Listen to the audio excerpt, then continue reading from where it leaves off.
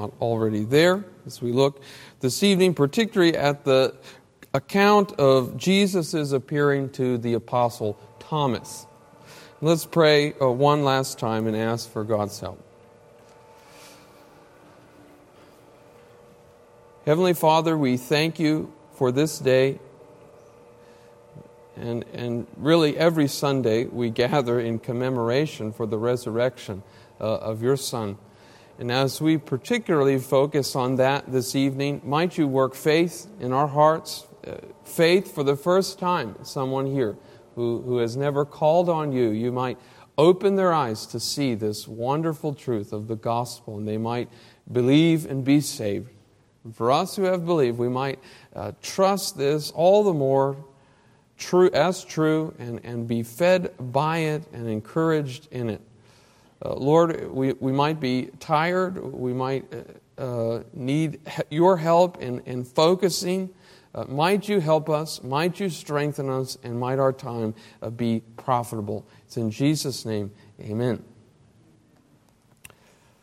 Sometimes in someone's life, a single negative action or incident can totally define the rest of their life. I think of the prophet Jonah, that it's this whole incident in his life of his fleeing from God's call and getting on a boat and being swallowed by a fish and still being unhappy even when he preaches to the Ninevites. There's more to his life. That's all we know about his life, though. And so it's forever in biblical history, Jonah is known from this one incident. And I facetiously think, all eternity people meet Jonah. You're Jonah. Why are you so indignant of God's mercy towards other people? And we think of other Bible characters. Thomas is one of those as well. We often refer to him as Doubting Thomas. In fact, that term is even made it into a couple of our dictionaries that define a doubting Thomas as a person who refuses to believe something without proof, or one who is habitually doubtful. And so this incident in Thomas's life that we have recorded here in Scripture is, he's sort of, for all of human history, known as Doubting Thomas. Maybe this is a bit unfair of an identification for Thomas. We know that in chapter 11 of John's Gospel, Thomas says, when Jesus said, we're going to go back to Judea after Lazarus has died, Thomas says, well, let's go. We'll die with Christ. He is a man of faith and willing to die with Christ, at least there, and we see him in other appearances in this Gospel. But nevertheless, we do have this instance where Thomas doubts, and his doubt was not correct. Jesus admonishes him for his doubts. He rebukes him for his doubts, and this is recorded for us here. One commentator notes, why Thomas was not present that first Easter day is not told us, but in the providence of God, his absence and subsequent coming to faith have generated one of the great Christological confessions in the New Testament. So he wasn't present. He did doubt, but God has so used this and has inscripturated this incident for us. Jesus uses this man's confession as the basis for pronouncing a blessing on all who believe in the future in his resurrection, as we see at the end. Blessed are those who have not seen and yet believe. That term there, Jesus says blessed, that's the same term, if you're familiar with the Sermon on the Mount, blessed are the poor in spirit, blessed, this idea of God's blessing on your life.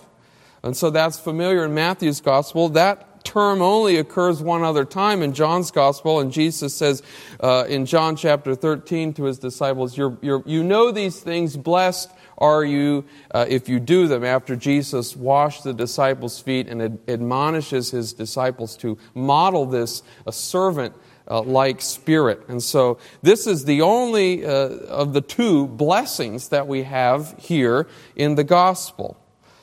And Jesus says, if you believe in his resurrection, you will be blessed.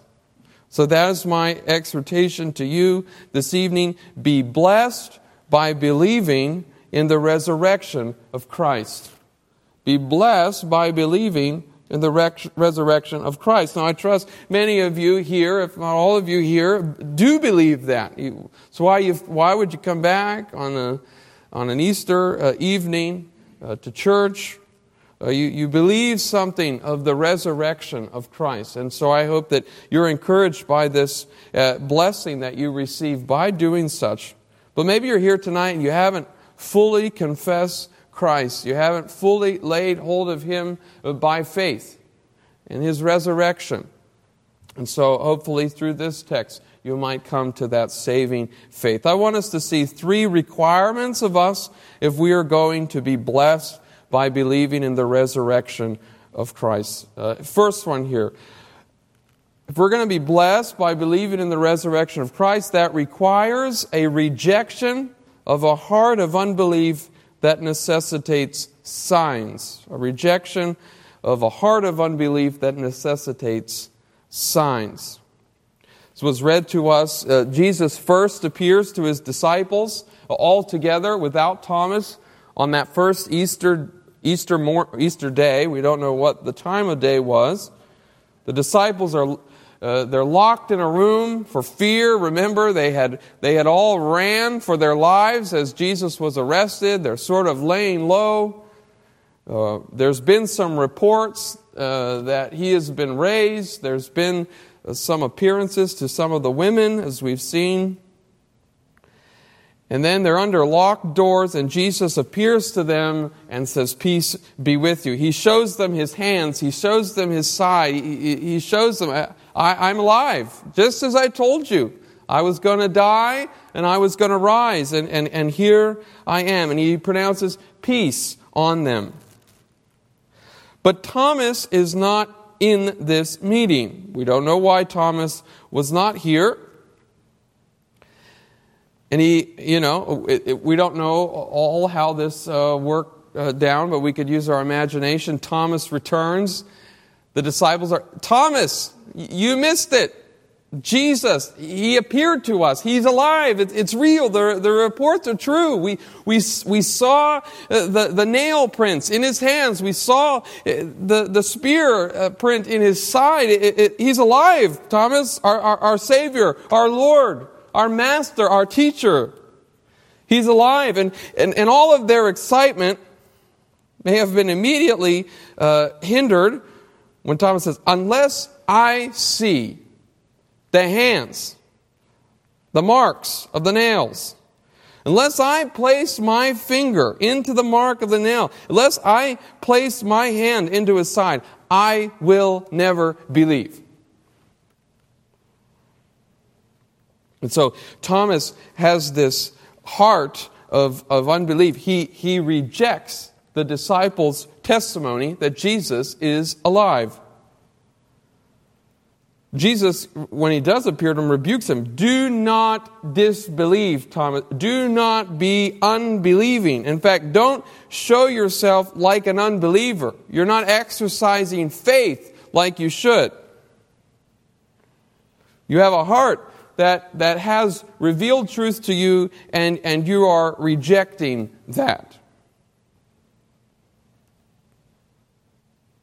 Now, and the same is true for us, that if we want to believe in the resurrection of Christ, we have to reject our hearts that, like Thomas, want to recoil in unbelief at this news. We want signs. Thomas wanted signs. I want to see. I want to see the nail prints. I want to see the marking in His side. It's important to note here that it's not a rejection of belief without adequate evidence or grounds, but is rather a heart that is hardened to the revealed truth of God. We don't believe blindly. We're not to believe without adequate cause, but we are to shun away from a hardened heart that despite all of the evidence rejects the truth. Thomas had adequate grounds to believe the disciples, but he refused. He should have believed their testimony. And we think of when we talk about what is this hardened heart, we think of this. Jesus chides the Jews at times in the Gospels for, you are seeking signs. And we think of all the signs, all the miracles that Jesus did, all the healings that took place. Feeding of 5,000, all the miraculous things that Jesus did, and that the Jews still come to him and say, we want a sign. Give us a sign. Where if they would have opened their eyes, they would have seen the signs sufficient. Even when Jesus is on the cross, and this was read for us in Matthew, the religious leaders said, he saved others, let him save himself. Come down from that cross, then we'll believe. But believe it or not, it's not possible. It was not possible. Jesus had to stay on the cross. But if Jesus came down from the cross, those religious leaders would not have believed. Because they already had a heart of unbelief that despite all of the revelation they received, they rejected Jesus. In fact, there's evidence that of the resurrection when the stone is rolled away and Jesus isn't there and it's been under lock and key and guard, and the guards come to the Pharisees and instead of saying, oh, maybe he is alive, maybe he is what he said is true. No, they say, oh, here's some money, be quiet, tell a story that the disciples came and took them. They had a heart that was hardened. Think of the soldiers themselves. They saw this miraculous event. They knew a body was there. They knew the tomb was sealed. And then they knew that the stone was rolled and there wasn't a body there. And no one came and stole it because they were there. And yet they took the money and rejected the revelation. This is a heart of unbelief.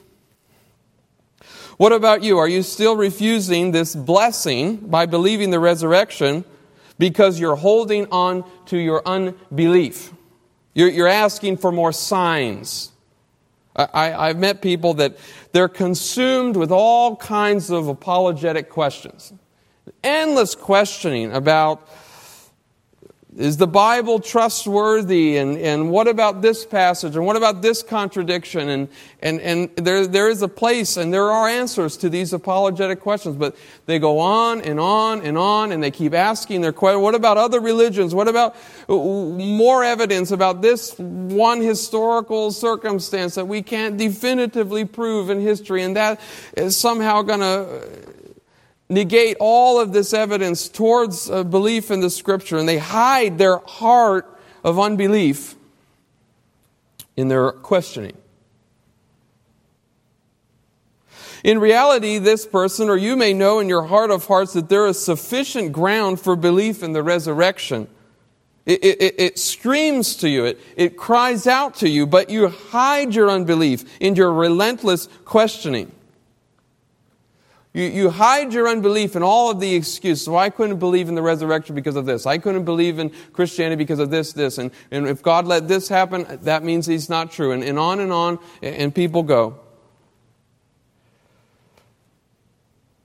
Pray that God would change your heart. Reject this heart of unbelief that necessitates signs. And this applies to us as we share the gospel. You may come in contact with people who are like this.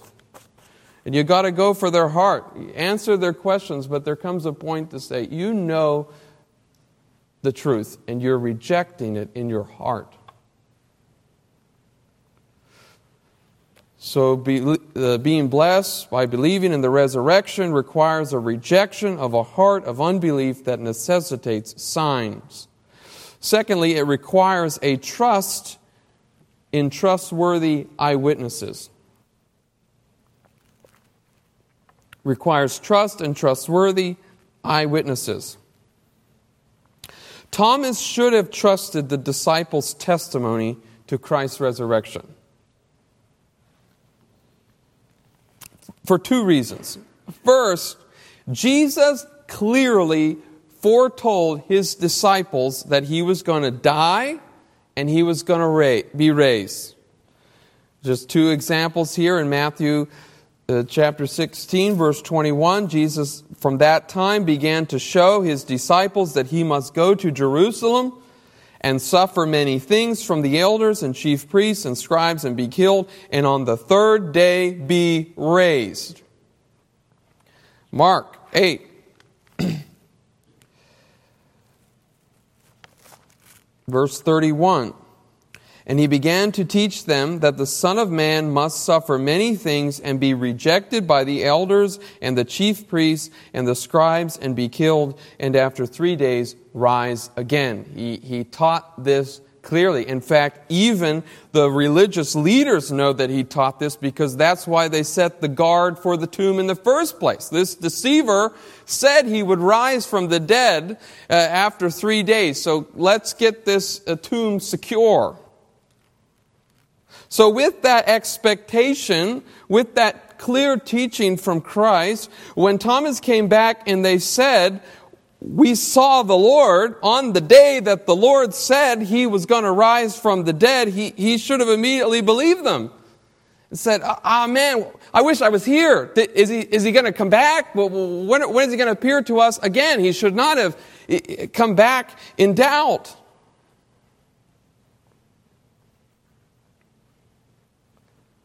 And secondly, the disciples' testimony should have been believed. What basis did Thomas have for not believing their testimony?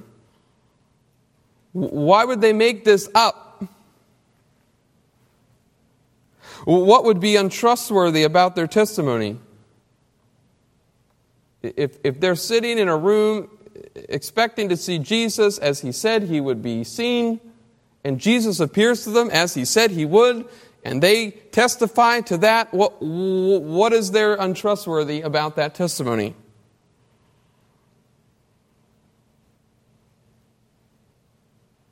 But Thomas rejects that. He doesn't trust these trustworthy eyewitnesses. We're in a different position from Thomas, because you can say what Thomas says and say, well, unless I see his hands, unless I see his side and touch it myself, I won't believe. But then you will stay perpetually in your unbelief. Because Jesus only appeared on the earth after his resurrection for a short period of time to a few people, and now it's left to his written revelation that recorded those appearances for us that we must believe. In fact, verse 29 assumes Thomas's request in the future is unanswerable. You have believed because you've seen me. Blessed are those who have not seen and yet believe. That's a future. This, after I ascend to heaven, every other generation that believes on me has to believe without seeing me. And those who do will be blessed. And so in order to believe on him, what do we have to believe? We have to believe the eyewitness testimony that we have recorded for us in the Word of God. Who are these trustworthy eyewitnesses? First and foremost, it's these Gospels.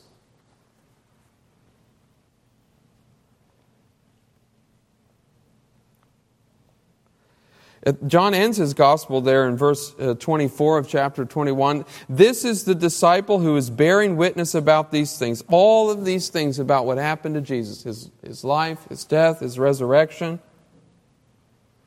who has written these things, and we know that his testimony is true. Or in verse 30 of our chapter here, Jesus did many other things in the presence of the disciples which are not written in this book. The Gospels are not trying to be a comprehensive life of Jesus. They don't give us every detail. They give us important snippets of Jesus' life. For what purpose? But these are written so that you may believe that Jesus is the Christ, the Son of God, and that by believing you may have life in His name. These are recorded in here so that you might understand and come to believe that Jesus is the Christ. The Apostle Paul had an appearing of Christ, and he says that, he records for us in 1 Corinthians 15 that Jesus appeared to a few brethren, and he appeared to Paul. Peter is a witness to this, and Peter says concerning the transfiguration in 2 Peter chapter 1 that we did not follow cleverly devised myths when we made known to you the power and coming of our Lord Jesus Christ. We aren't making this up. We didn't create this fable story about Jesus as Savior, Jesus as resurrected Lord. We didn't follow cleverly devised myths when we made known to you the power and coming of our Lord. But we were eyewitnesses of His majesty. We have seen Him. We have touched Him after He was dead and was made alive. We are testifying to this fact. And the reality is that most of these men that have inscripturated this and have been eyewitnesses to Jesus Christ lost their lives in horrific martyrdom. A lot of people will live for a lie, but if you're pressing life and death, and you know it's a lie, and all you have to do is admit it's a lie, and you live, you're going to say, "Oh no, we made it up. Don't get out and start flaying me. Don't crucify me. Don't beat me. Don't imprison me. We were just making this up." No, they saw the Lord risen from the dead, and that miraculous event that they have seen and believed caused them to not deny that, but testify that even at the cost of their life. These aren't people that wrote these aren't people that got rich from writing this. They didn't get lives of luxury. They got lives of persecution, marginalization, and rejection by and large of the world. But nevertheless, they gave their lives for these. So I contend that these are trustworthy witnesses. And they say Jesus came back from the dead.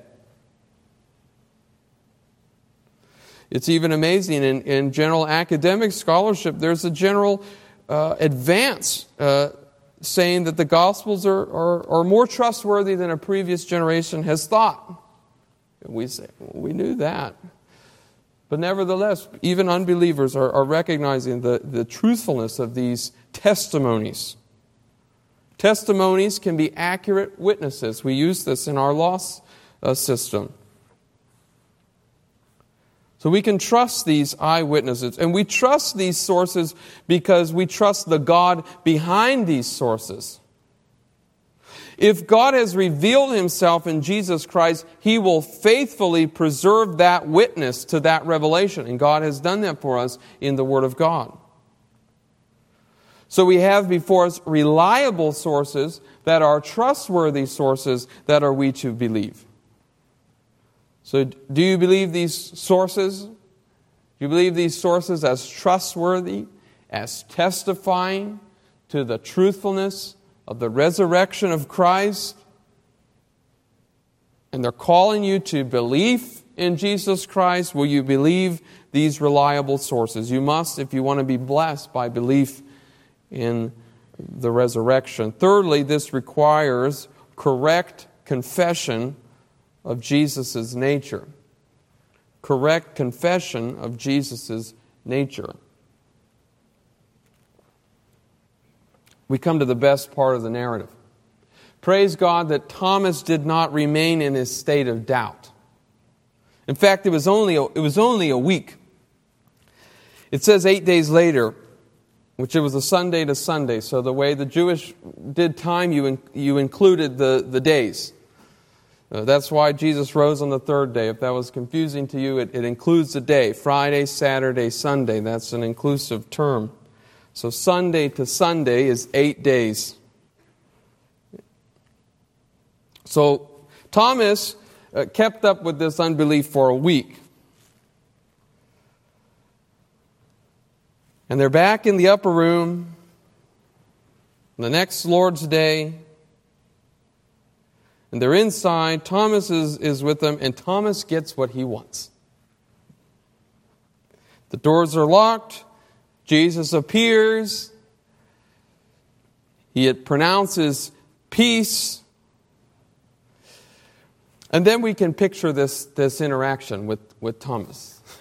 That I would like to have been there. As Jesus looks at Thomas and says, Thomas, come here. Look at my hands.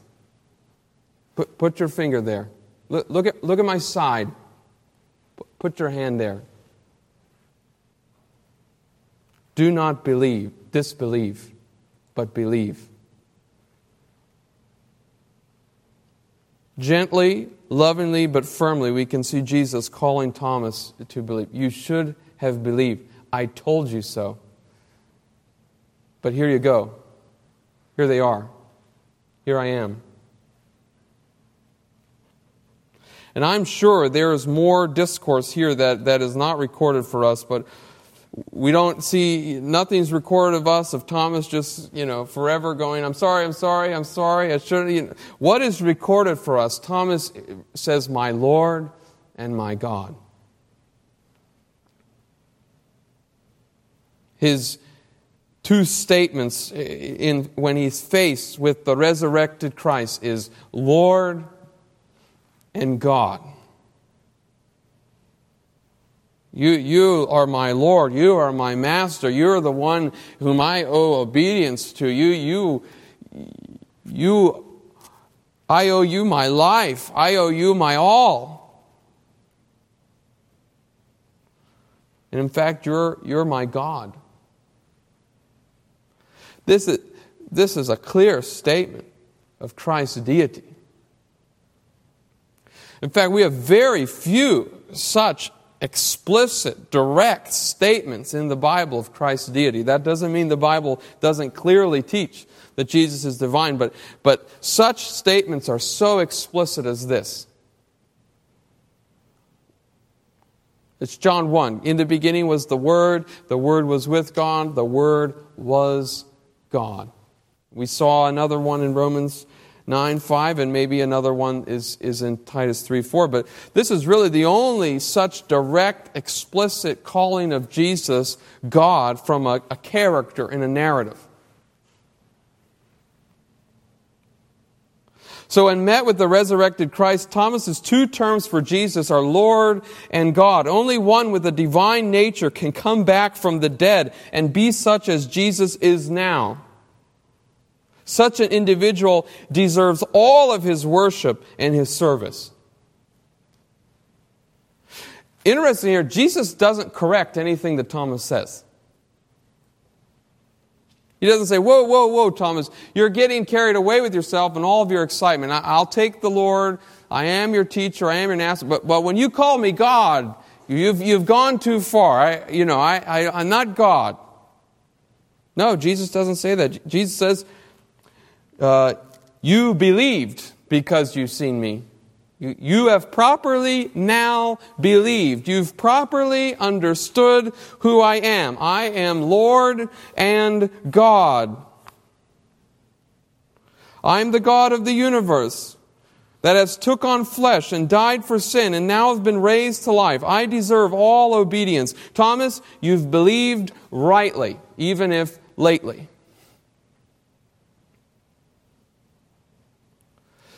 So our confession of Christ must be nothing less as well. If we want to be blessed who believe like Thomas, we must have the same acknowledgement about who Christ is, Lord and God. Our acknowledgement of Christ must be according to His full nature So when I say belief in the resurrection, it encompasses more than just belief in that one instance of resurrection. It requires a correct view of who Jesus and what He has done in all of His life. Now, none of us can have an exhaustive knowledge of God, but we can have a correct one.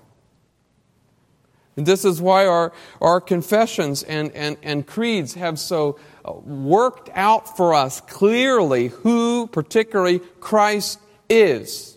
And understanding who He is clearly and correctly is fundamental to salvation.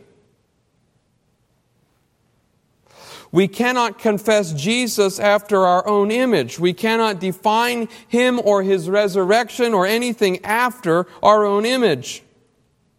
Correct confession comes from an accurate understanding of who Jesus is as revealed in the Scriptures. Not in your head, not in the newspaper, not in some book you read. It's Jesus as He's revealed in the Word of God.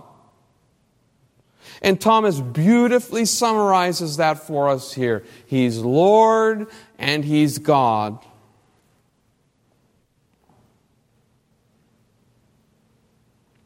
To receive the blessing of believing in the resurrection of Christ, you cannot believe that Jesus is just a good man or a good teacher. You cannot believe that He's merely resurrected in your heart by faith. No, you must believe that He is very God, a very God who took on flesh, suffered for sin, then was physically raised from the dead, and now sits in heaven at the Father's right hand. It is this confession in the resurrection that brings blessing. It's not your own confession of who Jesus is, but it's a correct confession of who Jesus is that brings this blessing.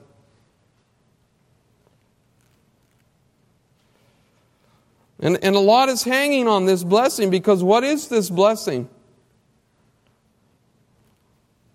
John tells us in verse 30 to 31, these are written that you may believe that Jesus is the Christ, the Son of God, and that by believing you may have life in His name. Eternal life is at stake in our belief in Christ. Do you want life? Do you want true life now and forever? Eternal life? That only comes by laying hold of Christ by faith. As Paul says in Romans 10, if you confess with your mouth that Jesus is Lord and believe in your heart that God raised Him from the dead, you will be saved.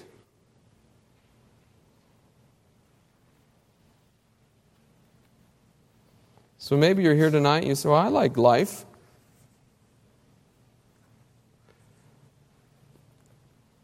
I feel sort of empty. I don't know what's beyond death for me. I've never really seriously considered Jesus. I'd like life. I'd like true life. I'd like eternal life. How do I get that? Believe on the Lord Jesus Christ and you will be saved. Confess your sins to God. Confess your belief in Jesus as Lord and God and Savior. Trust Him to save you, and He will do that. And then you can have all of the blessings of eternal life with God by believing on this resurrection of the Lord Jesus. What a more perfect day to confess Him than on this Easter as we celebrate His resurrection. Amen. Let's pray. Heavenly Father, we thank You that the Lord Jesus Christ is not laying decayed in a tomb in Jerusalem. We thank You that He is very much alive and well and is seated at Your right hand this very moment as Lord, as Judge. And He is gathering a people for whom He died from every tongue, tribe, and nation. And the gospel is advancing to the ends of the earth. We may not feel that in our neighborhood or our nation or our neck of the woods at every moment of our life, but we trust that Jesus reigns as Lord and He is building His church. We thank You that He is alive. We thank You, Lord, for many of us here. We know this blessing of belief in the Lord Jesus Christ. I pray if there is any listening now who have not acknowledged Christ as Lord, that You might melt their heart and they might believe and be saved, even this very night. We thank You for this precious gift of salvation. Might we boldly and powerfully proclaim this in our community. In Jesus' name, amen.